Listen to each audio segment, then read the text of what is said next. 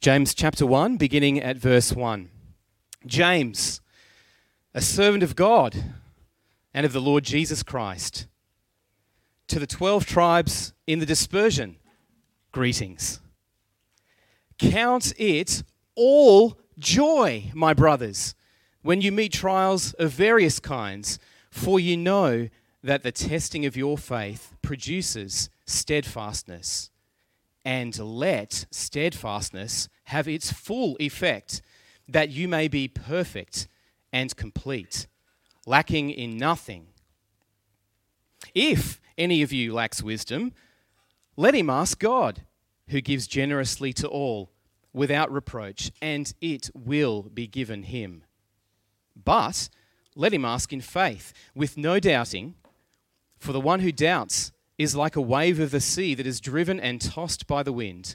For that person must not suppose that he will receive anything from the Lord. He is a double-minded man, unstable in all his ways. Let the lowly brother boast in his exaltation, and the rich in his humiliation, because like a flower of the grass, he will pass away.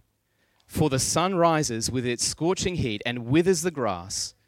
Its flower falls, and its beauty perishes. So also will the rich man fade away in the midst of his pursuits. This is the word of the Lord. Good morning again. Let's pray. Again, Lord, we come to you.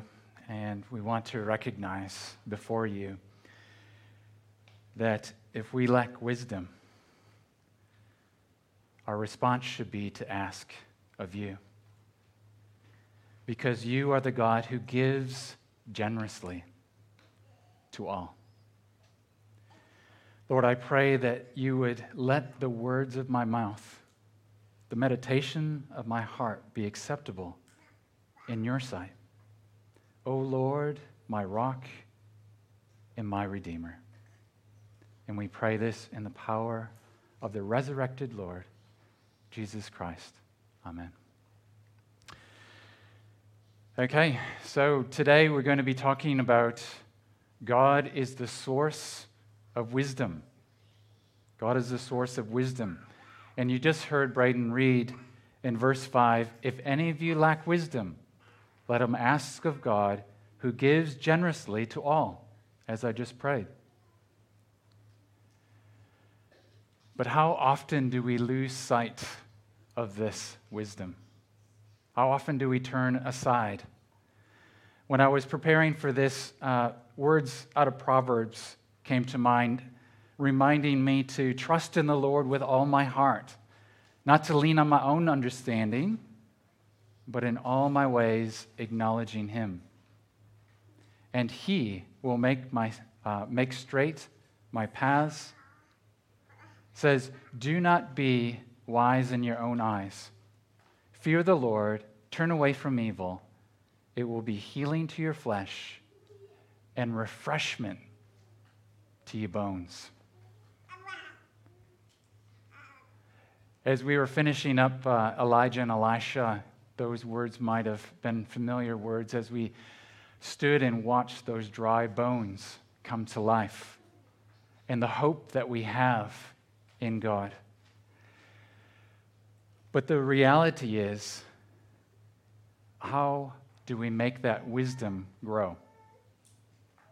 We're prone to wander, aren't we? We're prone to latch on to something else. But how do we make that grow? And I thought maybe before we get too far into this, maybe the kids could help us. How do you make God's wisdom grow in your life?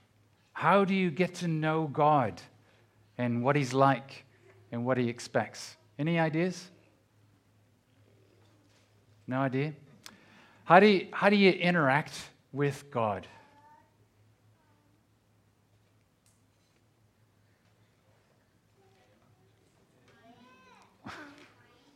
Praying? Did I hear someone say praying? Yes? Okay.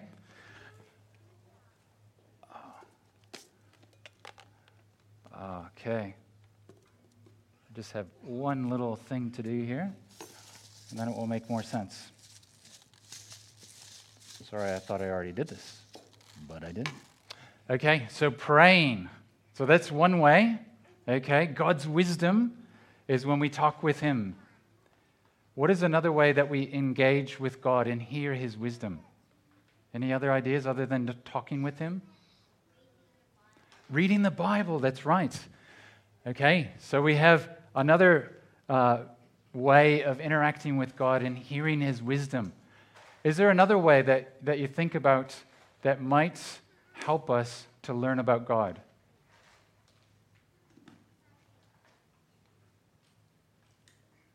It's a hard question, isn't it? What about Praise Factory? Do you learn about God in Praise Factory? Yeah, okay, good. So we hear from others about God and His wisdom. It helps us to understand who He is and what He's like. But how often do we do that on a daily basis? Do we talk with God? Do we read His Word, listen to what He says, and hear from others and be taught? Does it happen every day? Well, you would think if you looked at an average day, it's pretty empty. There's lots that you could do in a day, and if you spent some time praying, reading His Word, listening to your mom and dad talk and encourage you to trust Him, it would all fit, wouldn't it? Does it all fit in your day, every day? Not always every day, does it? Well, the problem is we have other stuff in our life. Did you know we have other stuff in our life that sometimes takes up time and space? Yeah, okay, good. Whew. Hard crowd. All right. So we have our day, but we have a whole bunch of other stuff in our life. Not just rice, but all these little pieces of things that fill our day. What are some of the things that fills our day? Any ideas? What do you do with your day? When you wake up in the morning, brush your teeth? That doesn't take very long. Okay. What else do you do during your day? Maybe the adults could help. Sorry? Pray? Yeah, you pray. That's good. What's something else? Sleeping. Okay. How much of the day do you sleep? Whoa, that's a lot of sleeping. Okay, what other things do you do during your day? Eating. Oh, yes, I love eating. I heard we had a lot of food last night. What else happens during your day? Drinking. Yeah, okay, that's very popular in Darwin. Okay, what else do you do during the day? Reading the Bible, that's right. We haven't quite gotten to that because we have some other things, yeah? Playing, yes. We love to play. In fact, there's a lot of things that we do, and some of you adults maybe do slightly different things, but probably quite similar. But as we get around to it, at the end of the day, we think, oh, that's right. We need to know about God's wisdom. And so we sit down at the end of the day, and we begin to pray. We read our Bible, and we think, oh, that's right. Oh, we didn't quite get everything to fit. I don't know if you've ever felt like that. I feel like that all the time. I have all these intentions, but it just gets all clogged up with the life that we live. And I thought to myself, what are some of the things, as you think about as an adult, that takes time in your day? Some of them are very, very small. Look at that. They're very, very small. But things in your day. But what would happen if you made a priority, a plan, to really know God's wisdom? What would it be like to be able to make it an intentional thing to pray and to hear His Word and to listen? Perhaps you're listening to a sermon or maybe listening to music that reminds you of truths about God, just like we just sung. And if you got those things in place in your day and you still wanted to do some of those other fun things like sleeping, playing. What were some of the other things that we do during our day? Yeah, that's right. We read the Bible. That was down there at the bottom. What other things did we do? We had a little bit of drinking. Yeah, I remember that. But there's all these things in our day. and we think, oh, we possibly cannot do everything that we wanted to do, plus engage with God and His wisdom. But I think what is true is that if we start with God, if we put Him first in our life, even all of those extra things somehow seem to basically make it. Isn't that cool? So it's really important as we consider our days to be intentional, isn't it? We have to be intentional. Otherwise, it just becomes a plan that never happens. Well, James is going to remind us of this. And is James a big book or a small book? You don't know anymore because it's on your phone. So it's just one of these things that you come to. But I just thought, for those that didn't realize it, James is actually like a little letter, okay? It's a letter that you can see on only 4 pages. Isn't that amazing? James is a very short book. In fact, as I was reading from the Proverbs, James is a kind of book that is very short and pithy. So it has little statements, just like Proverbs. And sometimes we think of it as being a little bit choppy. But what we'll learn as we go through James is that James oftentimes has themes that he repeats. Now, there's a lot of clever people out there that have looked at the way James says the same thing more than once. And so today we'll be talking about wisdom, we'll be talking about prayer, and we'll see at the end of James, sure enough, prayer comes back, wisdom comes back. So these themes might seem unrelated, but as we go through James over the next, 12 or so weeks, we'll see that all of these themes are all talking about the same God. And they're talking to a people that are struggling. James is perhaps one of the first, if not the first book for the early church. This was their letter that gave them encouragement, that gave them hope. If you remember back to parts of the Bible that talk about, in Acts, for instance, the early church, it talks about Paul and how he persecuted the early church.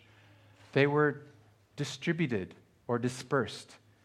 And so today, as we begin in James, James is going to remind us of a few things. So I have 5 things today. They're not big points, small points, so don't get nervous. But the first one is in verse number 1. Things that we need to know. Things that we need to know about God as the source of wisdom. The first one is this: knowing the Messiah. Knowing the Messiah. Listen as I read verse 1. It says, James, a servant, or in fact a slave of God and of the Lord Jesus Christ, to the 12 tribes in the dispersion, greetings. So it's a letter. He's writing to the 12 tribes in the dispersion. What are they? Well, most likely it's the Jewish Christians of the early church that were dispersed. They were disconnected in a lot of ways because of persecution and because of travel and other reasons. And so they felt a bit disconnected. They were early on in their faith, and they were somewhat discouraged, for sure. But who is this James? Does anybody know who James is? It's a little bit confusing, isn't it? Because James is more than once recorded in the Bible. And yet James here, if you did some digging and you looked at the verses, seems to me to indicate that this is the James that is the brother of Jesus. Now, for some, that might be a hard thing to get your head around. It is for me. But James, the brother of Jesus, who refers to himself as a servant or a slave, not only of God, but of the Lord Jesus Christ. That little phrase is quite interesting. The 3 words there, Lord Jesus Christ, it's repeated quite often in the New Testament, and it reminds us that Jesus is a person, a physical person, perhaps even the physical brother or half-brother of James. But Jesus is the Lord. He is the one that is sovereign and in control of all things. And for those, especially the Jewish Christians, they were longing for a Messiah. And that's what Jesus is, the Christ, the Messiah. So James, the servant of God and of the Lord Jesus Christ, James is making it very clear who this Jesus is. He's equated him with God. He's equated him with the Lord of all, the long-expected Messiah, his brother. So this gives us hope. This gives us concrete foundation that this wisdom that James is going to talk about is not just his kind of at the end of life words of wisdom, take it or leave it. No, these, in fact, are the very words of God. So first thing, I think it's important that we know, knowing the Messiah, knowing Christ. For some of you, you might have placed your faith in Christ. Some are still considering what it means. James is making it very clear at the beginning that Jesus is that foundation, that rock, that bedrock in our life where wisdom is founded. Secondly, I'd like to look at not just knowing the Messiah, but knowing the plan. And this picks up in verse 3. So if you skip down to verse 3, it says, For you know that. And that's why I've titled these things Knowing. James is saying, come on, guys, you know that. What do you know? What is this truth? What are these promises? What is this foundation? What is this wisdom from God? Well, for you know that the testing of your faith produces steadfastness. And let steadfastness have its full effect, that you may be perfect and complete, lacking in nothing.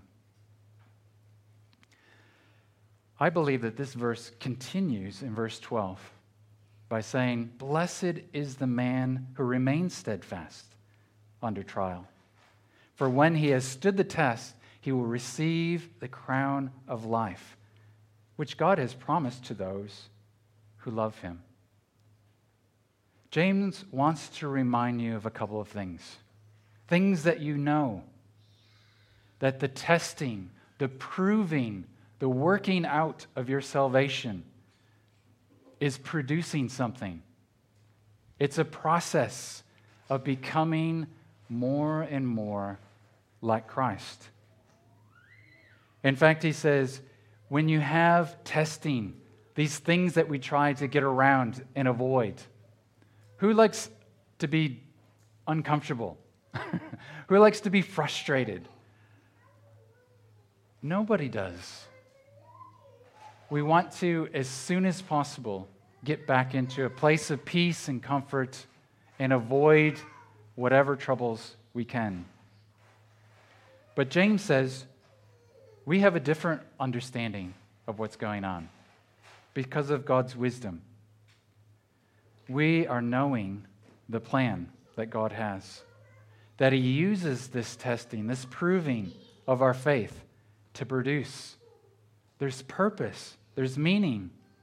In fact, Paul would agree in Romans 8, he says, and we know that for those who love God, all things, even these trials of many kind, all things work together for good for those who are called according to his purpose. God has a plan. It's not plan B, it's plan A. This has been God's plan since before the foundation of the world. That these things allowed in our life would produce in us a steadfastness that would be used to perfect us. In fact, for us to be complete in Him, to prepare us for an eternity with Him. In fact, to give us a crown of life. So we know that God, this Jesus, is the Messiah. Knowing the Messiah, knowing the plan. But we also have to know that God is the source. Verse 5. If any of you lacks wisdom. Okay, question for you. Have you ever gotten to the point where you're lacking wisdom? You're like, I just don't know what to do. I have no idea where to go on this. Okay, we have one. Good. Whew. This happens to me so frequent. Life is so complicated and messy. It seems like it's the right thing when you hear it, but then you hear a different side to the story and you start wondering, maybe it's not as clear as I thought. Life is so messy and complicated. And how do we have a witness in it for Christ? How do we do what's right?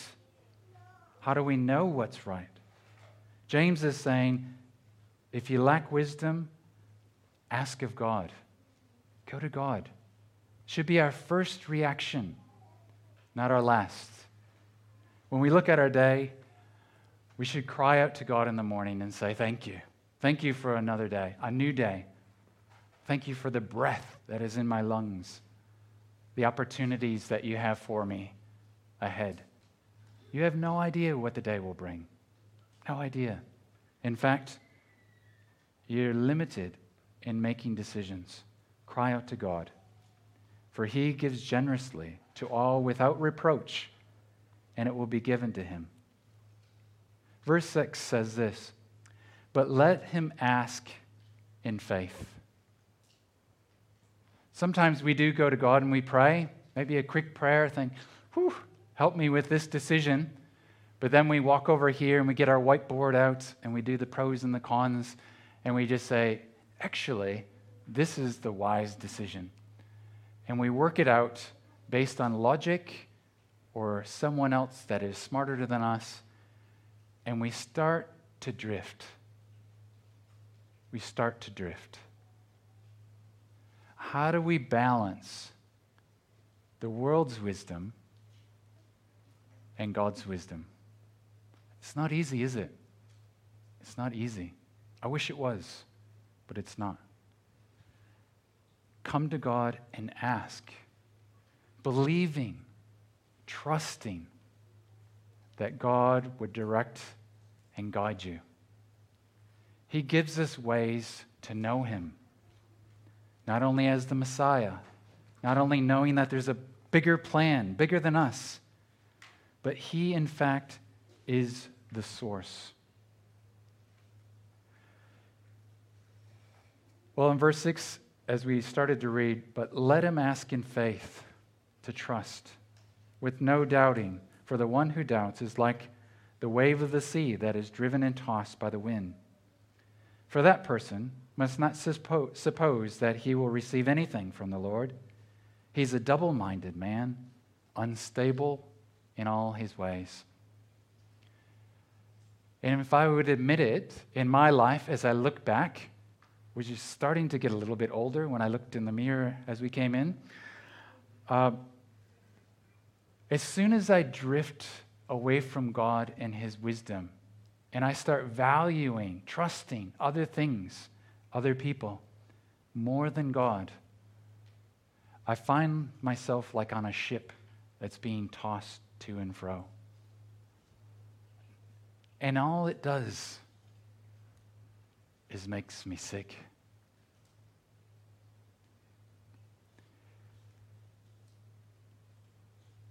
James is not saying these trials and difficulties in life are trite.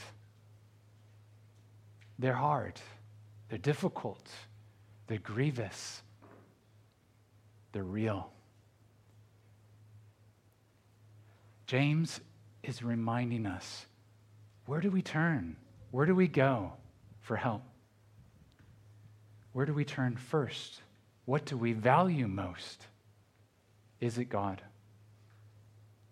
Often it isn't, and we forget, and we run after something else that only temporarily relieves us of our pain. May we know this Messiah. May we know this plan.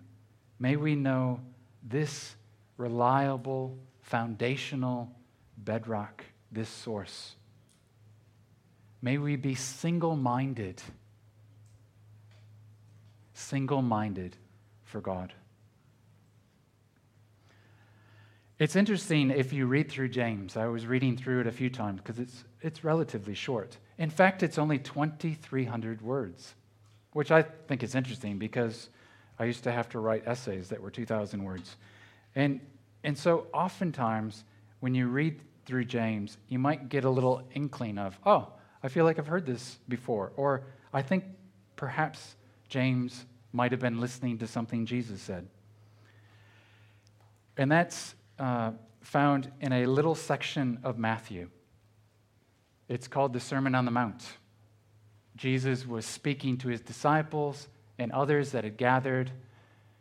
And perhaps James was there wondering, who is this? He wasn't believing at the time. In fact, he didn't until after the resurrection of Christ. But you wonder if James was thinking to himself these words when it comes to priority and trusting. When the disciples had asked, how do we ask? How do we pray? And Jesus replied in the Sermon on the Mount, Our Father in heaven, hallowed be your name. Your kingdom come, your will be done on earth as it is in heaven. James often is there to remind us things we already know. In fact, you know that repeats a few times in this book. God is the source. He is the one that we should turn to. Additionally, it continues in verse 9 about knowing not only the Messiah, the plan, the source, but the future. Just think if you could know the future. What was going to happen in 2050? I know we have a lot of plans as a nation, as individuals, hopes and dreams, bucket lists, all kinds of things that come to mind when we think about the future. But James is cautioning us. Verse 9, he says, Let the lowly brother boast in his exaltation, and the rich in his humiliation, because, like a flower of the grass, he will pass away. For the sun rises with its scorching heat and withers the grass, and its flower falls, and the beauty perishes. So also will a rich man fade away in the midst of his pursuits. James later on will say this question: What is your life? For you are a mist that appears for a little time and then vanishes. We don't talk about this very often in the world, do we?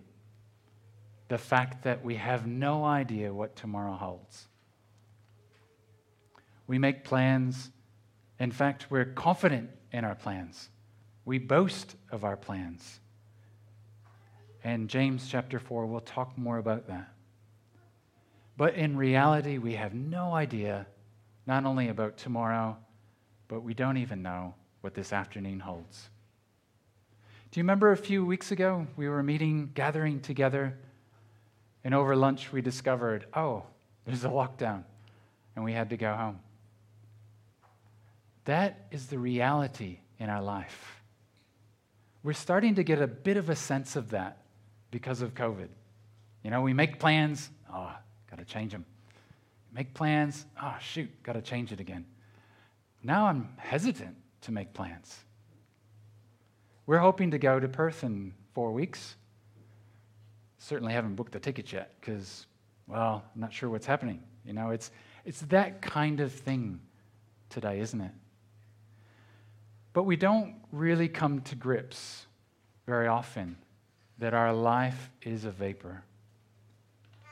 We don't come to grips that our beauty that seems so boastful is fading away like a flower in the field.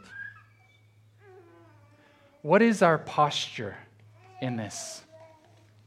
When we look at God as the source of wisdom, may we reflect in the posture of a rich man who humbles himself and says, hey, the only reason I'm in this line of status is because of God. And it could change tomorrow. And in their humility, they bend and come alongside of others. Or what about the poor that are lifted in exaltation because of God? The ones that see the future clearly and the hope they have in heaven. May we have a posture that is influenced by this God of wisdom. But what is the impact of all of this anyway? James has a lot to say, and we're just touching the surface on each of these topics today. We'll have a chance to kind of go back through them in more detail as the book goes on. But what is the impact? What's the end result? Well, you're not supposed to do this, but let's look at the end of the book. What does James say about the impact of trusting God, turning to Him, asking for wisdom? Verse 19 says this, my brothers, in fact, my sisters, if anyone among you wanders from the truth and someone brings him back, let him know that whoever brings back a sinner from his wandering will have this impact, will save his soul from death, and will cover a multitude of sins. This is good news for us. We're in a funny situation these last couple of years, but if we were brutally honest, it's not the hardest things that each of us has faced. If we were to go around the room, I would be surprised if you said, no, that was the hardest thing. I'm sure many, if not all of us, would say, in the last couple of years, here's a couple of things that have been really hard, that have grieved your heart. James wants to encourage you, like he did the early church. Turn to God. Cry out to Him. He is the Messiah. He is the one with the overall plan. He is the source of this wisdom. He is the one that's in control, not of today only, but of the future.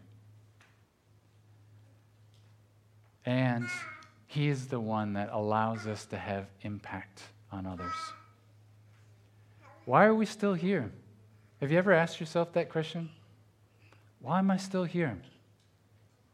I've turned to Christ. Why can't I be like Elijah and be swept away in a whirlwind?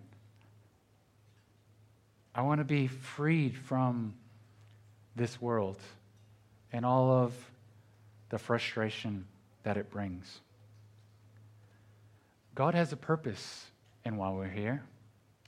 Yeah, it's frustrating. It is.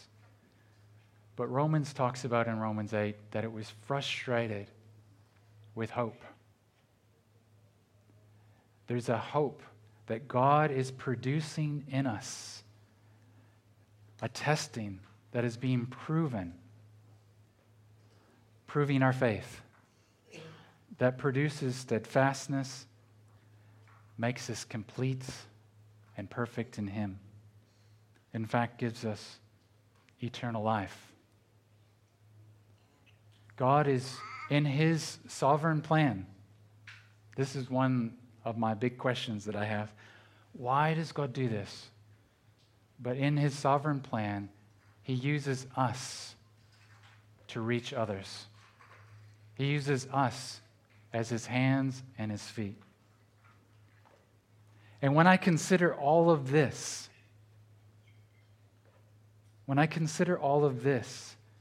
then maybe verse 2 begins to start to make sense.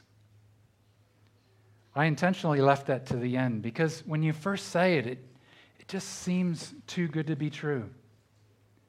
But when you consider all that we've talked about this morning, verse 2 says, "Count it all joy, my brothers and sisters, when you meet trials of various kinds."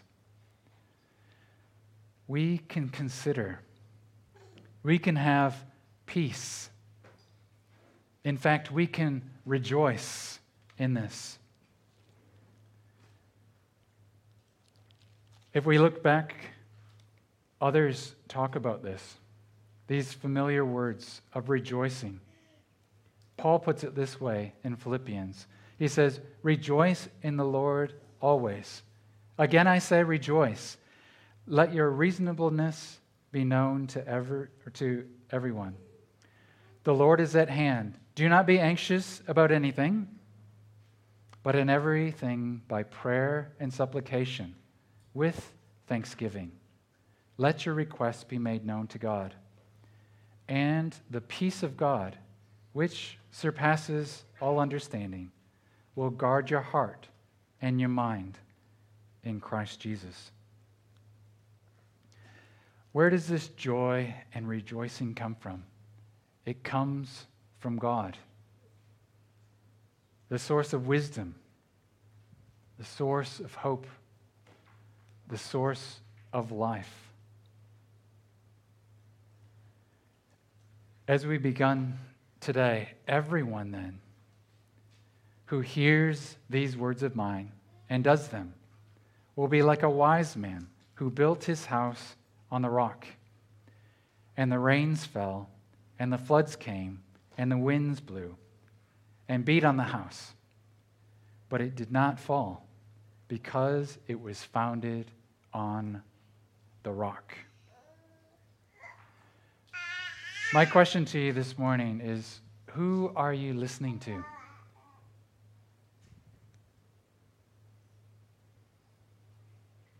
Who are you turning to?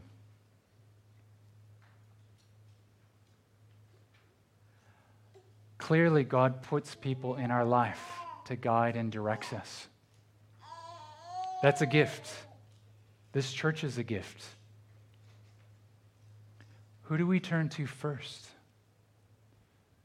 Who is our ultimate source of wisdom? Is it God and God alone? Let's pray and ask God to help us with this truth. Lord, we come to you again this morning, thankful for your word, because your word brings life, brings understanding, it brings wisdom, it brings hope. We acknowledge that the rain does fall, the floods do come, the winds do blow. Yet we acknowledge that these words, this hope, comes from you. Lord, help us to be founded on the rock. As the psalmist reminds us, the Lord is my rock, my fortress, my deliverer, my God, my rock, in whom I take refuge, my shield and my horn of salvation, my stronghold. Lord, may the words that we're about to sing be true. That I was once lost in darkest night, yet thought I knew the way. The sin that promised joy and life had led me to the grave. Alleluia. All I have is Christ. And we thank you. In Jesus' name, amen.